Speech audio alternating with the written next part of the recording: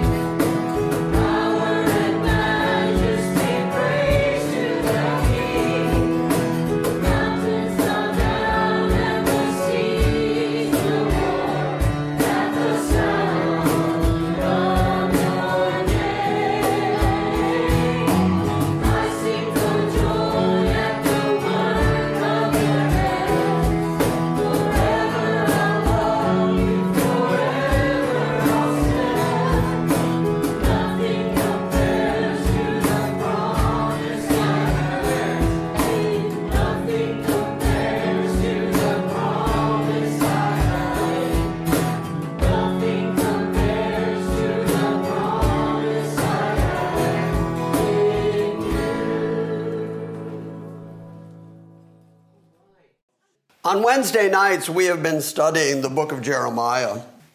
And one thing that we have seen consistently in the early chapters of the book of Jeremiah is the prediction that God was going to bring Babylon and the Chaldeans down on Jerusalem. And it was going to be a time of absolute terror for Jerusalem.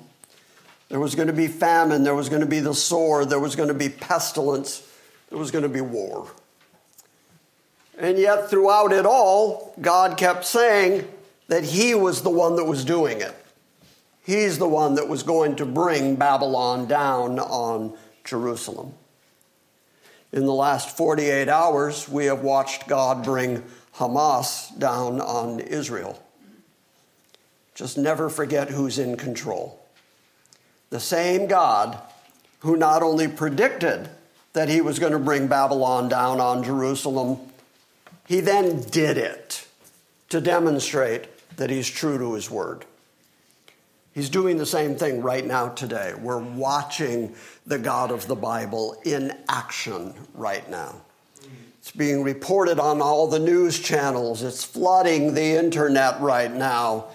And the vast majority of the world is going to look at it and pick sides and say the Palestinians are the terrorists or the Israelis are the terrorists because now they're going to fight back. They're defending themselves.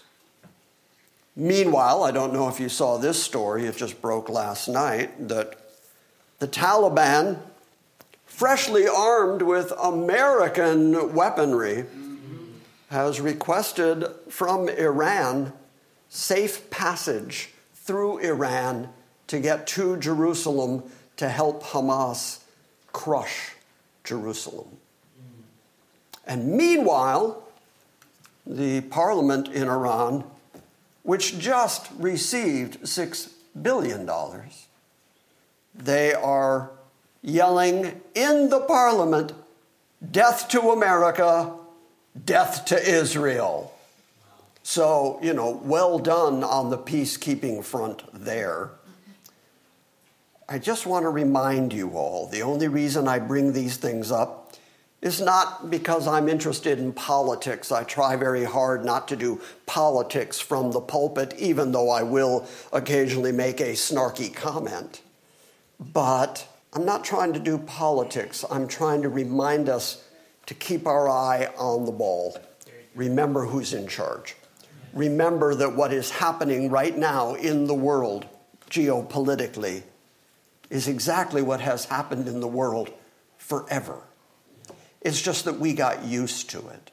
We got used to our comfortable lives. We got used to having food and clothes. We got used to our computers and our luxuries and our cars and our air conditioning and our carpets we just got used to it. And as a consequence, when things happen, like we've seen in the last 48 hours, we have a tendency to think that that is an aberration. But if you look at the whole scope of human history, that is completely what the world has always been like.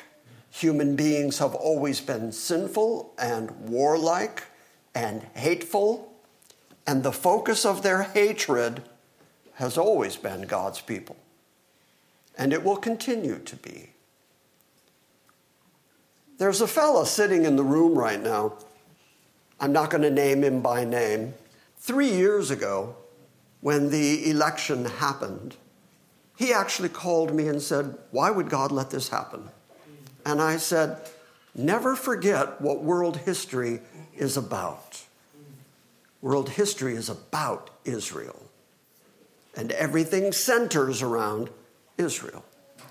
And every time we start thinking that world history is about Vietnam or North Korea or even Afghanistan fighting Russia, God puts our focus back to Israel. It just keeps happening. Just remember that this is, biblically, the area of the world where the final warfare is going to break out. That's the area of the world where the final world leader, the Antichrist, as we saw in Daniel, as we saw in Revelation, the final world ruler is going to make a 7-year peace pact with Israel that's going to include them being able to rebuild their temple. And so the Bible keeps putting the focus back on Israel, that little piece of land where God has chosen to place his name and where the worship of God emanates out to the whole rest of the world. So it's no surprise that the whole rest of the world would constantly be at war with that piece of land. So I said, if you think about it, the president who was just voted out was a peacemaker with Israel. Notice that he never got us into a war anywhere, and in fact was trying to move the embassy to Jerusalem and make Jerusalem the capital of Israel again. He was a peacemaker in the Middle East. And I said, back then 3 years ago, watch what happens to Israel. Because I think the reason God let this election go the way it went was because this particular president is going to ramp up the Middle East. I'm not a prophet. I just know what the Bible says.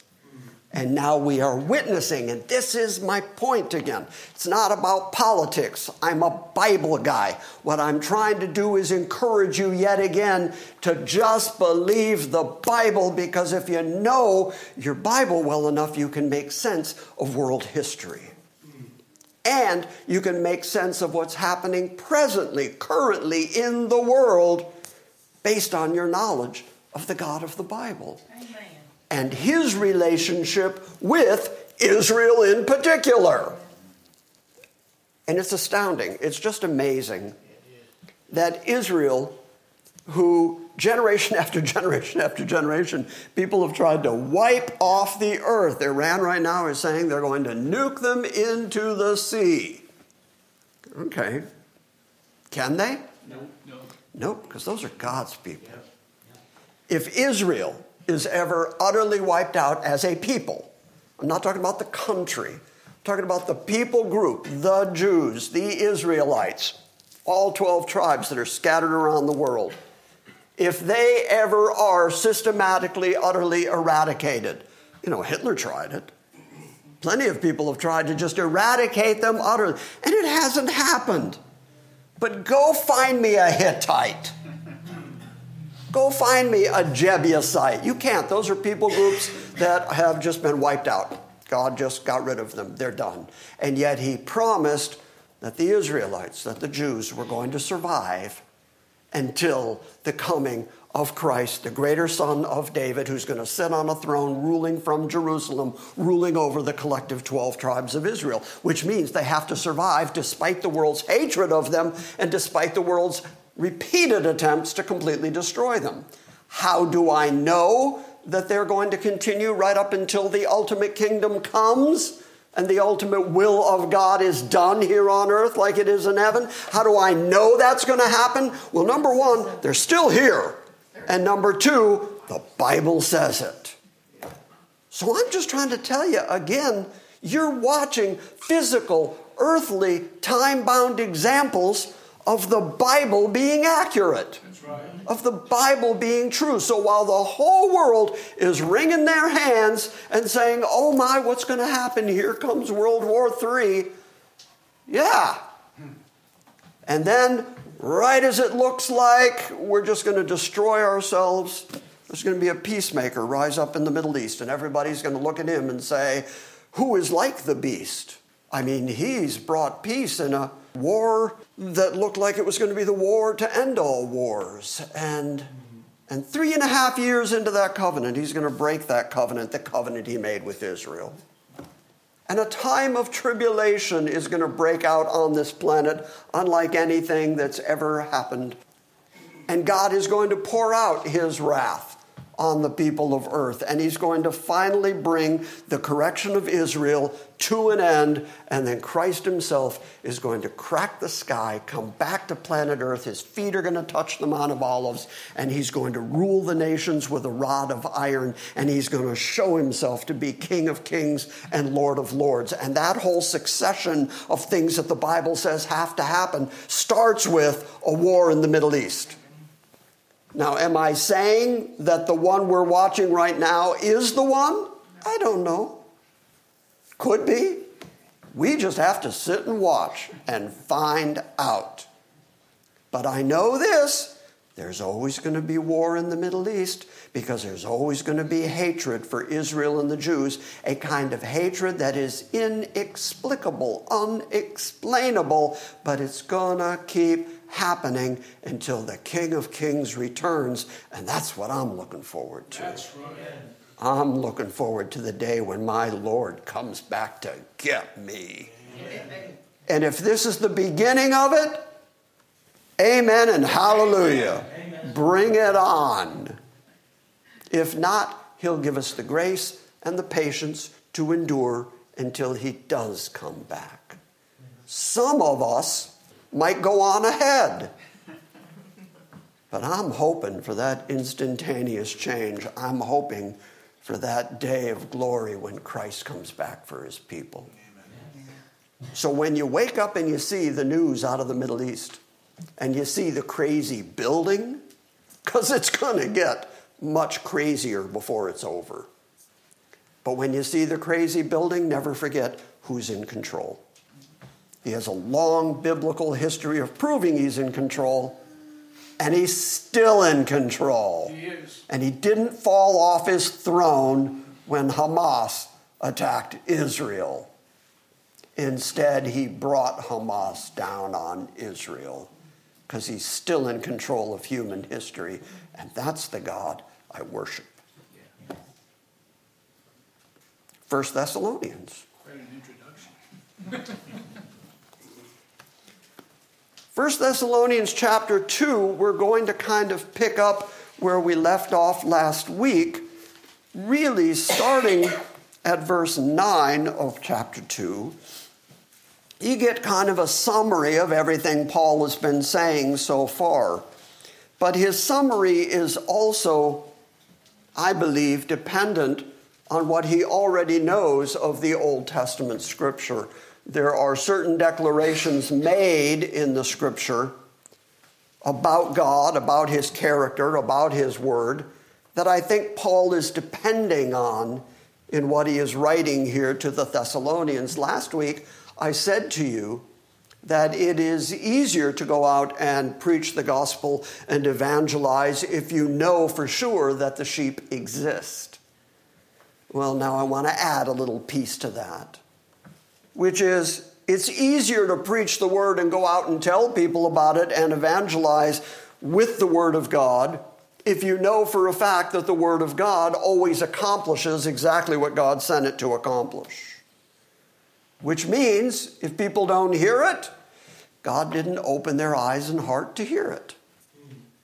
But every once in a while, just like Paul with the Philippian jailer, every once in a while, God is sending specific people to specific places to say his word to specific people because those people have their name written in the Lamb's Book of Life and they need to hear the gospel of grace. And so God will send them someone to tell them the gospel of grace, and then it will accomplish exactly what God sent his word to accomplish.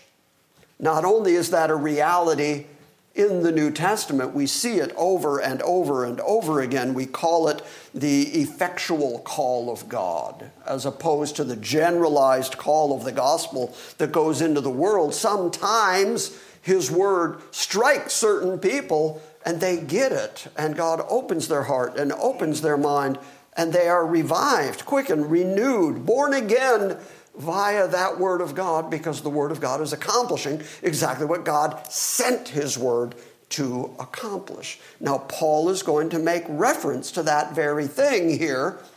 He's going to thank God for the fact that the Thessalonians understood him because the word of God effectively did exactly what the word of God was meant to do. Now, where did Paul get that concept? Well, he got it from Isaiah 55. So let's go back to Isaiah 55 and see what God has already said about the effectiveness of his own word. I am very, very fond of Isaiah 55, the whole chapter. It is an astounding chapter. In the midst of Isaiah telling Israel about the fact that the Assyrians are coming, and that God is going to bring down the Assyrians on Israel. Here's another example of it. But in the midst of that, there's all these things said about the grace of God and the preserving promises of God, how God is faithful to the covenants and promises that he has made. And so in the midst of all of this anger of God, in the midst of the wrath of God, in the midst of correcting Israel, then you read things like chapter 55, Ho, everyone who thirsts, come to the water. You who have no money, come, buy, eat. Come, buy wine and milk without money and without cost. Why do you spend money for what is not bread, Why do you spend your wages for what does not satisfy? Listen carefully to me and eat what is good and delight yourself in abundance. God speaking says, incline your ear and come to me. Listen that you may live. And I will make an everlasting covenant with you according to the faithful mercies that were shown to David. God, remembering the covenant promises that he made to King David, on that basis says, and I'm going to make an everlasting covenant with you. That we know that as the new covenant. And then he says, verse 4, behold, I have made him, he's now speaking of the descendant of David. He's speaking of Christ himself. Behold, I have made him a witness to the peoples, to the Goyim, to the Gentiles. I have made him a leader and a commander for the peoples. Behold, you will call a nation that you do not know, and a nation which knows you not will run to you because of the Lord your God, even the Holy One of Israel, for he has glorified you. Seek the Lord while he may be found. Call upon him while he is near. Let the wicked forsake his way, and the unrighteous man forsake his thoughts. And let him return to the Lord, and God will have compassion on him. And return to our God, for he, God, will abundantly pardon. Okay, so Israel is guilty, guilty, guilty. If we've seen anything in the book of Jeremiah so far, it's God declaring over and over, Israel's just so guilty. Guilty of so many things, breaking his Sabbaths, chasing after other gods. And in the midst here of God calling sinful Israel back to himself and promising them that he will pardon them, promising that when they return to him, he's going to abundantly have compassion on them. And then you would think, how? How does God be that gracious? How can God turn to such sinful people? That, by the way, is what we're hearing a lot in the press these days. We're hearing people saying, but Israel, they're the aggressor. Israel, they're the terrorists. Israel, they're the ones that are now bombing back and forth with Hamas and with the Palestinians. And it's Israel's fault. The world would like to tell you that Israel is nothing but guilty like the whole rest of the world, and that they are warlike, and that they're defensive of their land. Yes, all of that is true. All of that is true. They also happen to be God's chosen people. Aren't you glad to know that God chooses people like that? And yet God chooses people like that. Why? Why does God choose people like that? If it was us, we would say, no way, you've blown it. You had your chance, but you denied me. You had your chance, but you turned to someone else. You had your chance. You didn't follow my rules. You didn't follow my law. You had your chance. Why will he say to these erring, sinful people that he's going to have compassion on them? And that he's going to abundantly pardon them. Verse 8 is your answer. It's because he's not like you. And I'm glad for that. For my thoughts are not your thoughts. Neither are my ways, my actions, anything like your ways. Neither are your ways my ways, declares the Lord. For as the heavens are higher than the earth, so are my ways higher than your ways, and my thoughts higher than your thoughts. Okay, so what's the distance between us right here and the expanse of the heavens? We've got a couple of telescopes up there circling the earth right now that are showing us things we never knew. Even the things that we imagined might be up there in space. It turns out it's so much more. Things that we thought were stars turn out to be galaxies of millions of stars. We have no idea how expansive the universe is. And among all those billions and trillions of stars out there, the Bible tells us God knows every one of them by name. And the same God who knows all those stars by name knows the number of hairs on your head. Incredible intimacy in the midst of expansive knowledge. And the universe is so far beyond us. How much actual influence or control do any of you exert over the universe? None. But why does it work? Because that's the way he made it, that's the way he created it, and he's the one that keeps it running.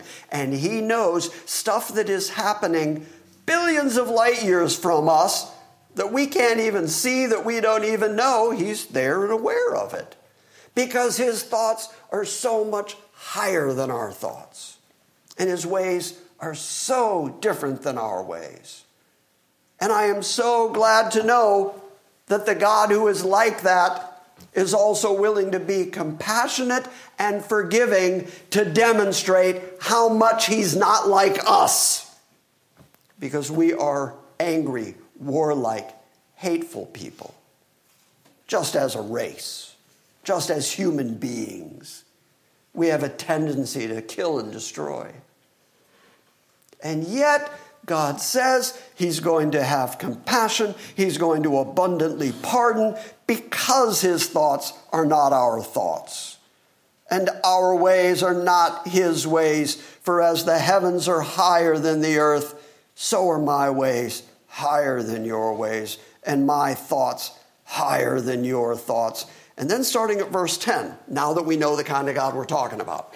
All of that was just to get you to have some sense of the expansive God I'm talking about.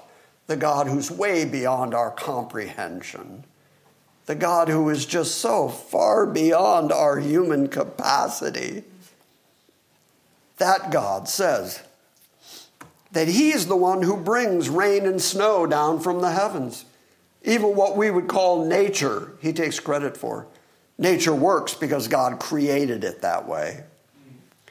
For as the rain and the snow come down from heaven, and then they do not return there, he understands the science of condensation. Condensation works because God created it. Water comes down onto the earth, it waters the earth, and then it goes up into the clouds again. And then it comes down again. And that cycle gives us food, the basis on which we exist day to day. Something to eat. God takes credit for that. I create all that. For as the rain and the snow come down from heaven, and they do not return to the heavens without watering the earth, and make it bear and sprout, and furnishing seed to the sower, and bread to the eater. Okay, are we all good with that example? Do we all understand that example? Yes. Rain comes down, rain goes up. When it comes down, it waters the earth. When it waters the earth, it produces food. Got it? Yep. God used that as an example in order to say, that's the same thing I do with my word. The same way I send water and snow to water the earth so that you can have something to eat, that's what I do with my word. Verse 11, so shall my word be which goes forth from my mouth. It shall not return to me void or empty, without accomplishing what I desire, and without succeeding in the matter for which I sent it. Why did God send his word? To accomplish particular things. And because it's the word of an absolute almighty sovereign, his word will always accomplish the thing he sent it to accomplish. And you can look at nature and the way nature works. And you can look at rain. And you know without rain, you get drought, no food. You get rain, you get snow, you get the earth being watered, you get food. Okay, that is the way God designed it, and that is the way that God is controlling it to this very moment. And then he likens that to his own word and says, when he sends his word, it's on purpose to accomplish particular things, and it never fails to do exactly what God sent it to do. Do you have any comprehension of God? Do you understand anything about God? Do you understand anything about God's word? That's because God sent his word to you. How great is that? That his word came to you personally as God was in the process of saving you, regenerating you, opening your eyes, opening your ears, bringing you to an understanding of him. How phenomenally intimate is that? That he would send his word to you. Now, yes, in a generalized sense, we could say that he sent his word, the Bible, to earth in order to accomplish everything that's written about God in its word. That's the big macro overview of his word. But the micro view of his word is that he sent it to you individually. And that's absolutely astounding. Because I figure, given the universe that I was just trying to describe a minute ago, that we can't begin to comprehend, that we're still putting spacecraft up there and telescopes up there and finding all this stuff that we go, hey, who knew? Look at this. We have no comprehension of what's going on out there in the universe. I figure with a universe like that, he's got plenty to do. And yet he took the time to not only know how many hairs are on your head, no comment,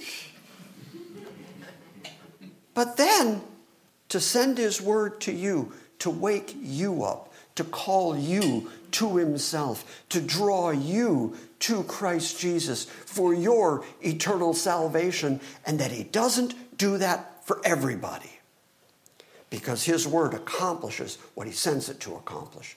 And for some people, that's the word of life. For some people, we wake up. For some people, we praise him and we look forward to the day of Christ's return. We love his appearing. For some people, they hear the word of God and it shuts them down completely. And they hate it. And it's accomplishing exactly what it's supposed to accomplish in the salvation and condemnation of people. So shall my word be, which goes forth from my mouth. It shall not return to me empty, without accomplishing what I desire, and without succeeding in the matter for which I sent it. For you, Israel, you guilty Israel, you, Israel, that are being bombed at this moment, for you will go out with joy and be led forth with peace. Is that happening right now in the Middle East? Is there a lot of peace going on over there? And yet the promise is you're going to go out with joy. You're going to be led forth with peace. The mountains and the hills are going to break forth into shouts of joy before you. And all the trees of the field will clap their hands. And instead of the thorn bush, the cypress tree will come up. And instead of a nettle or a thorn, the myrtle will come up. And it will be for a memorial to Yahweh the Lord, for an everlasting sign which will not be cut off. The same God who brought Hamas down on Israel has made promises like that to Israel. And that's why no matter how hard the enemies of Israel try, they will not be able to stop it. Because you can't fight against that sovereign God. Okay, that was all introduction. We're now in 1 Thessalonians chapter 2. Finally. 1 Thessalonians 2, starting at verse 9, as I said, this is almost like a recapitulation, a summation of what he's been getting at so far. For you recall, brethren, our labor and the hardship, and how working night and day so as not to be a burden to any of you, we proclaimed to you the gospel of God. And you are witness. Notice again how often he says, this you know, this you recall. You're the ones who saw it. You are the witnesses to how we behaved ourselves when we were with you.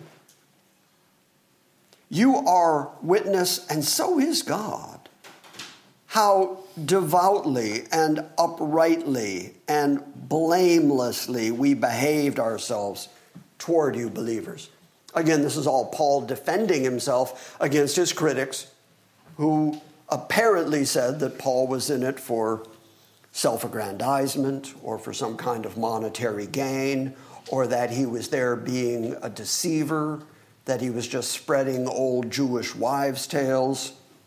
And he's arguing, no, you saw how devoutly, how honestly, how uprightly, how blamelessly we were when we were there. You're our witness.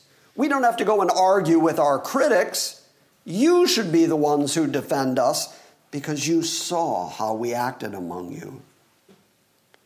Just as you know how we were, and now he lists three particular things. And he's going to say that these three things are things that a father would do for his own child. And we're going to find out if Kenneth agrees. Just as you know how we were exhorting and encouraging and imploring each one of you, the same way that a father would his own child. This is the language of instruction. Parakaleo is the word that is translated as exhorting. It's a really interesting word. Para, that prefix, means to draw near or nearby something. And so kaleo, you should know, that's to call. That's to invite. That's to beseech people. And so he says, we called you near. And the way that he called them near was to say, you saw how we were, now be like us. We're an example to you, and so come and be like us. He's even going to say that as we continue through the chapter. The second word, the encouraging word, is paramutheamai. And again, you hear that para word. So it means to relate nearby, to console somebody, to comfort somebody by relating to them in a near, close way. So far, does it sound like a dad, Kenneth? So far, this is the way that you instruct and teach your children, is to exhort them to come draw near, to be like you, to follow your example.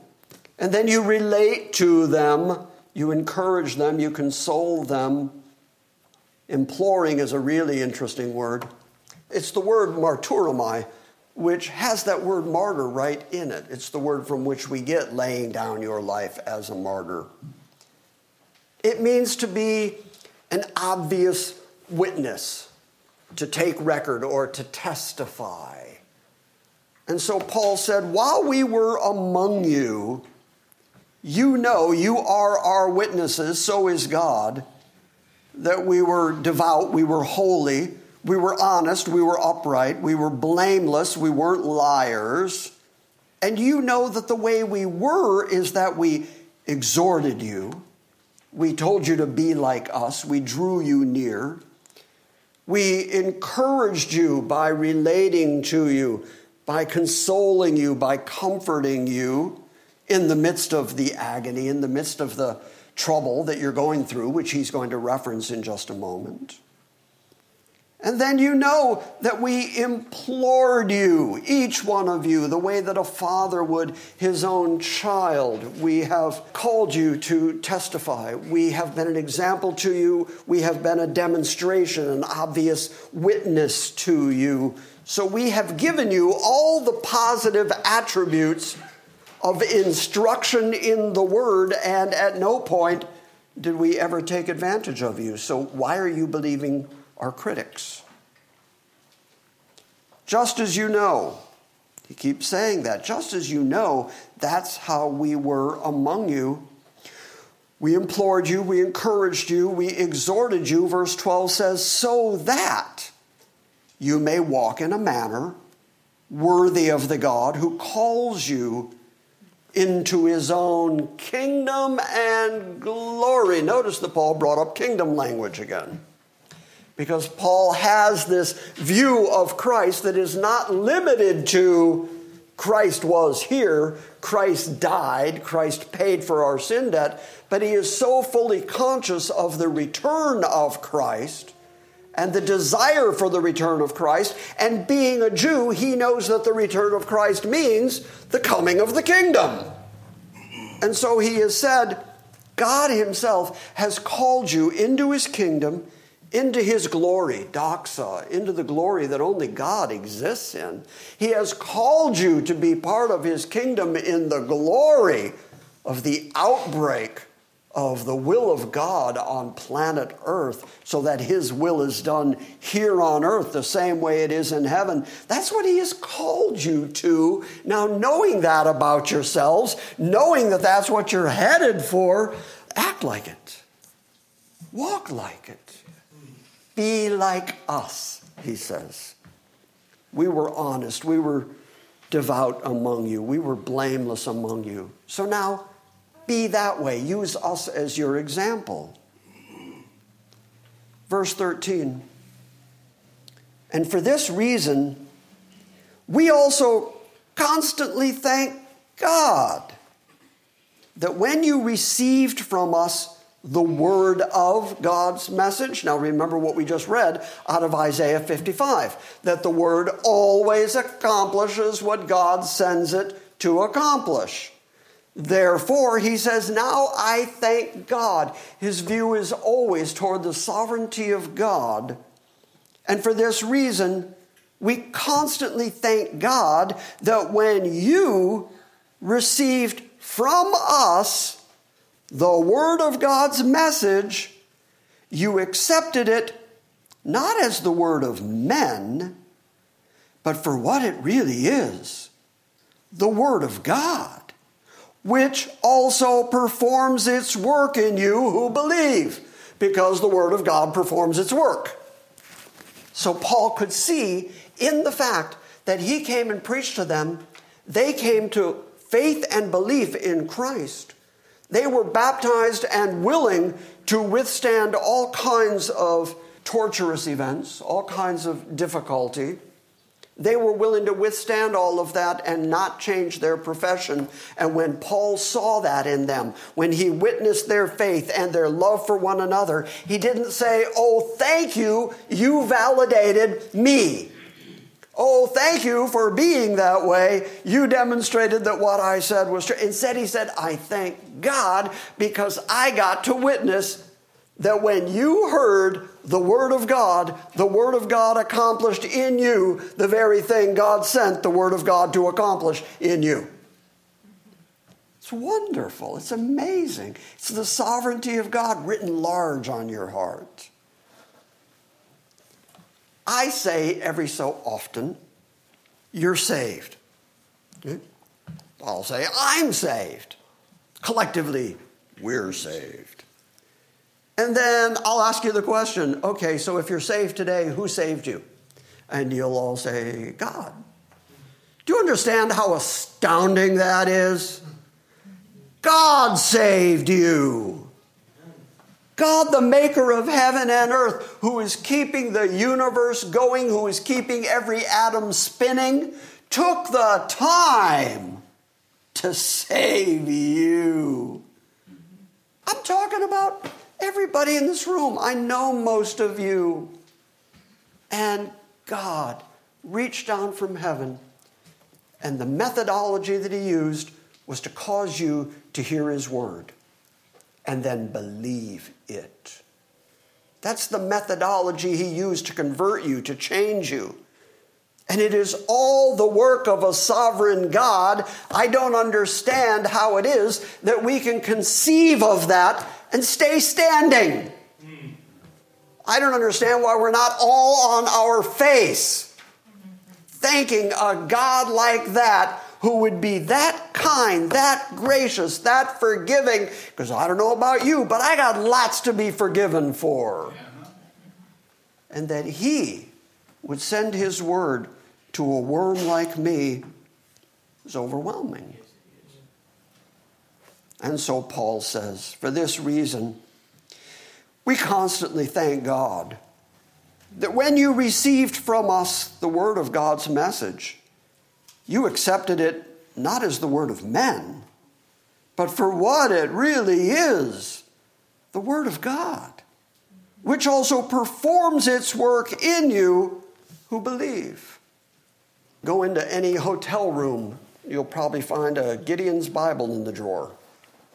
You don't have to be a believer to find that Bible in the drawer. I have known people who have actually bragged that when they check into hotels, they find the Gideon's Bible in the drawer and they put it out in the hallway because they just don't want that book in the room with them. Okay, now, Paul just said that one of the demonstrations that God is at work in us is that when we hear the word of God, we don't take it as just the word of men, which is what far too many people think the Bible is. Far too many people think, well, it's just been passed down through generation and generation, and it's been retranslated so many times into so many languages, and it's been changed so many times. You can't trust it. You can't believe it anymore. That just proves that they don't actually know the history of the Bible or how it is that the text has been handed down to us. But more importantly, the fact that you understand what the Bible actually is. It's the very Word of God. And if it is the very Word of God, that is a demonstration that the God of the Bible is at work in your heart so that you know that it's the very Word of God. Because there are people who don't think it's the Word of God, who can reject it, who can set it out in the hallway. Whereas I respect the Word of God to such a degree, I've told this story so many times, but I've learned to respect my Bible just physically. It bothers me when we're done with church here, if I'm walking through the building and I see a Bible on the floor, I pick it up because I don't want the Word of God under our feet. Once upon a time, I was up in Lexington. This is the story that I've told so many times. I was there with David Morris's very young son, and I had my camera with me, and I had my Bible with me. I had a bunch of stuff in my hands. And so I needed to put everything down on a table, and I set my Bible down, and then I set my camera on top of the Bible, and I put a couple other things down, and he looked at me, this little 4-year-old boy, he looked at me like I had just kicked his dog. I mean, he looked at me with a look of terror, like, oh, this is bad, you just did. And I saw it on him, and I said, what? What? And he said, we're not allowed to ever put anything on top of our Bible. I said, you're absolutely right. You are totally right. And I took my camera, and do you know, to this day, I can't put anything on top of my Bible. If I set my keys on top of my Bible, no. Nothing above the Word of God. The Word of God takes precedent over everything.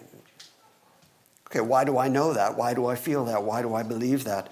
Because it is the same God who sent this Word who also convinced me that it is His Word. And therefore, He gets all the glory, not only for the composition of the Word, but for the fact that I even believe and trust and live by His Word. He gets all the glory for it. And Paul says, that's what happened among you Thessalonians. And I thank God for it.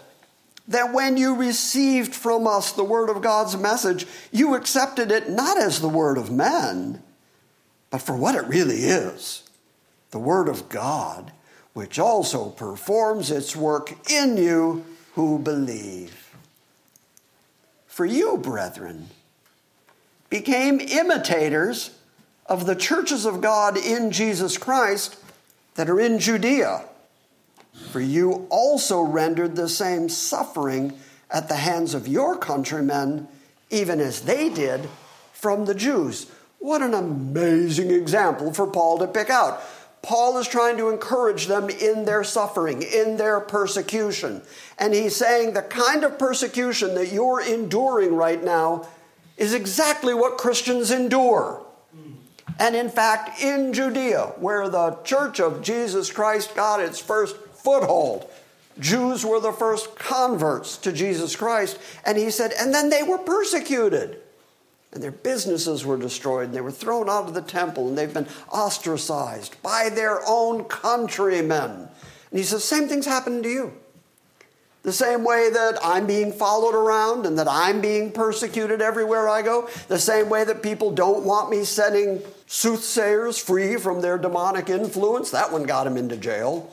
The same way that he's being constantly persecuted everywhere he goes, he's seeing the persecution of the church in Thessalonica as proof and demonstration that they're actually Christian.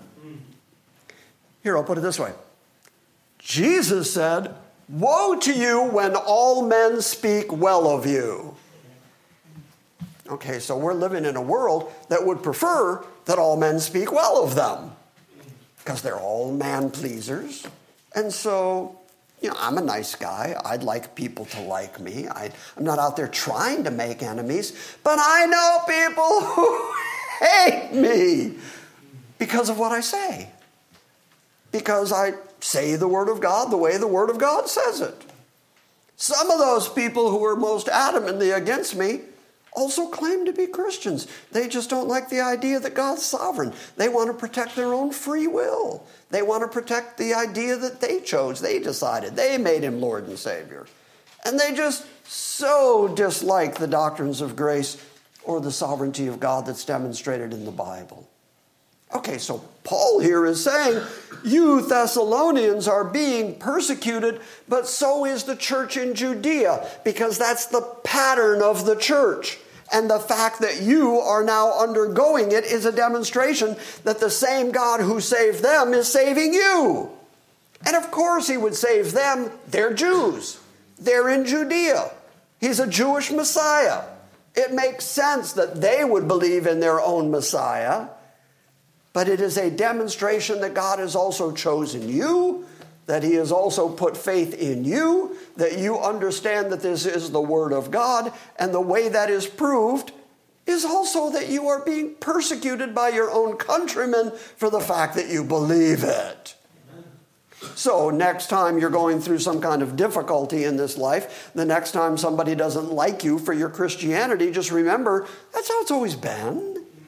Since the very beginning, you, brethren, became imitators of the churches of God in Christ Jesus that are in Judea. For you also endured the same sufferings at the hand of your own countrymen, even as they did from the Jews. Those Jews who killed the Lord Jesus and the prophets and drove us out. They are not pleasing to God, but they are hostile to men. That is such an interesting little bit of history, this little tidbit that Paul throws in, that the Jews who threw out the Jerusalem believers are the same Jews that both killed the Lord Jesus and killed the prophets. That's something that Jesus actually used as an identifier for them, that they are the ones who killed the prophets. You can read about it in Matthew 23:37. You probably can quote it by now, Jerusalem, Jerusalem. And then he identifies who he's talking about. Jerusalem, Jerusalem, who kills the prophets and stones those who were sent to her, as God was sending prophets to Jerusalem, like Jeremiah, like Isaiah, as he was sending prophets to them who were saying, you need to repent, you need to change your way, you need to keep the Sabbaths, you need to go back and follow the law of God because God's going to punish you. And so rather than say, oh, listen, God sent us his word, we need to clean up our act. Instead, they said, let's just kill the guy who said it. Let's just stone him to death. So Jesus used that as an identifier for Jerusalem. In Luke 13, starting at verse 32, Luke expands on this a little bit. And Jesus says, go and tell that fox. He's talking about Herod. So he says, you go and tell that fox. Behold, I am casting out demons and performing healings today and tomorrow. And on the third day, I reach my goal. Nevertheless, I must go on my journey today and tomorrow and the next day, for it cannot be that a prophet would perish outside Jerusalem. Jerusalem, Jerusalem, the city that kills the prophets and stones those who are sent to her. How often I wanted to gather your children together, just as a hen gathers her young under her wings, and you were unwilling. So he's talking to the leadership in Jerusalem, and he is identifying Jerusalem as always killing the prophets and killing Jesus. Paul here says that the reason that the believers in Jerusalem were persecuted by the Jews is because they are the same Jews who killed Jesus Christ, who also killed and stoned the prophets, and then drove us out. And Paul concludes they are not pleasing to God, and they are hostile to all men, and they hindered us from speaking to the Gentiles so that they might be saved, with the result that they always fill up the measure of their sins. But wrath has come upon them to the utmost. That's sobering. Notice that Paul says they always fill up the measure of their sins. They always do that. You can count on them. That's what they're like. They are unsaved. They don't have the Spirit of God. And as a consequence, they will always resist God and His Word. They will always fill up the totality of their sins. They're going to accomplish everything that God has sovereignly determined they are going to do. They will always fill it up. You know, when Stephen was being stoned, I say, you know, like you were there. You know, when Stephen was being stoned. One of the things that Stephen said to them is, you do always resist the Holy Spirit. The advocates of free will every once in a while will pounce on that verse. That's right, that's the verb I went with, pounce. Every once in a while, they'll point at that verse and they will say, see, that proves that you can resist the Holy Spirit. He's not irresistible. Therefore, grace is not irresistible because here, Stephen himself said, you always resist the Holy Spirit. And the answer to that is, yeah, but they always do it, which means they didn't have the option to do otherwise. If you always do something, you don't have the choice to do something else. They always fill up their sin. Why? Because that's their nature, that's their character. As unredeemed, unsaved people, you can count on it. You can count on the world always acting like the world. You can count on unbelievers to always act like unbelievers. They will sin and they will blaspheme and they will hate you and they'll hate the God that you love. Like Jesus said, if the world hates you, they hated me first. They can't hate you, it's me they hate. And so don't be surprised as you go out into this world. Don't be surprised as you watch the geopolitics of the world. Don't be surprised as you see hatred pouring out against the people of God, against the Christian church, against Israel. The world right now is doing exactly what the world has always done and will always do. And we are seeing a demonstration yet again at this very moment that the Bible is absolutely true and accurate because it described, again, the character and the nature of human beings that don't have the Spirit of God, the same way that it describes the character and nature of the people who do have the Spirit. And if you have the Spirit of God, then you're called to walk according to that Spirit and to walk in the knowledge that you've been brought into the kingdom, the grace, the glory of our God, and that's astounding. Fall on your face in front of Him, but don't be surprised if the world doesn't join you. They have never joined you. They have always resisted it. And when you do, like Paul, when you do see somebody accept the things of God, recognize that that's God's work, God's word, doing the very thing that God has determined it's going to do, and therefore thank God that He still has sheep and that He has people that He's still in the process of saving. Oh, thank God. You got it? Got it.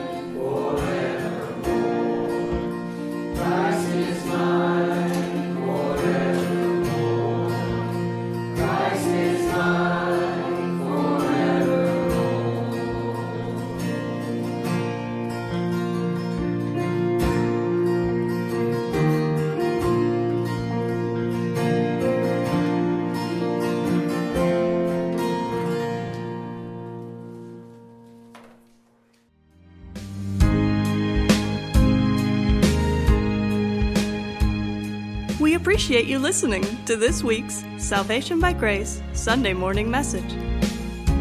We encourage you to visit our website at salvationbygrace.org for books, Q&As, and our ever-expanding archive of audio sermons. And we invite you to join us next time when we gather around the Word and study the sovereign grace of God.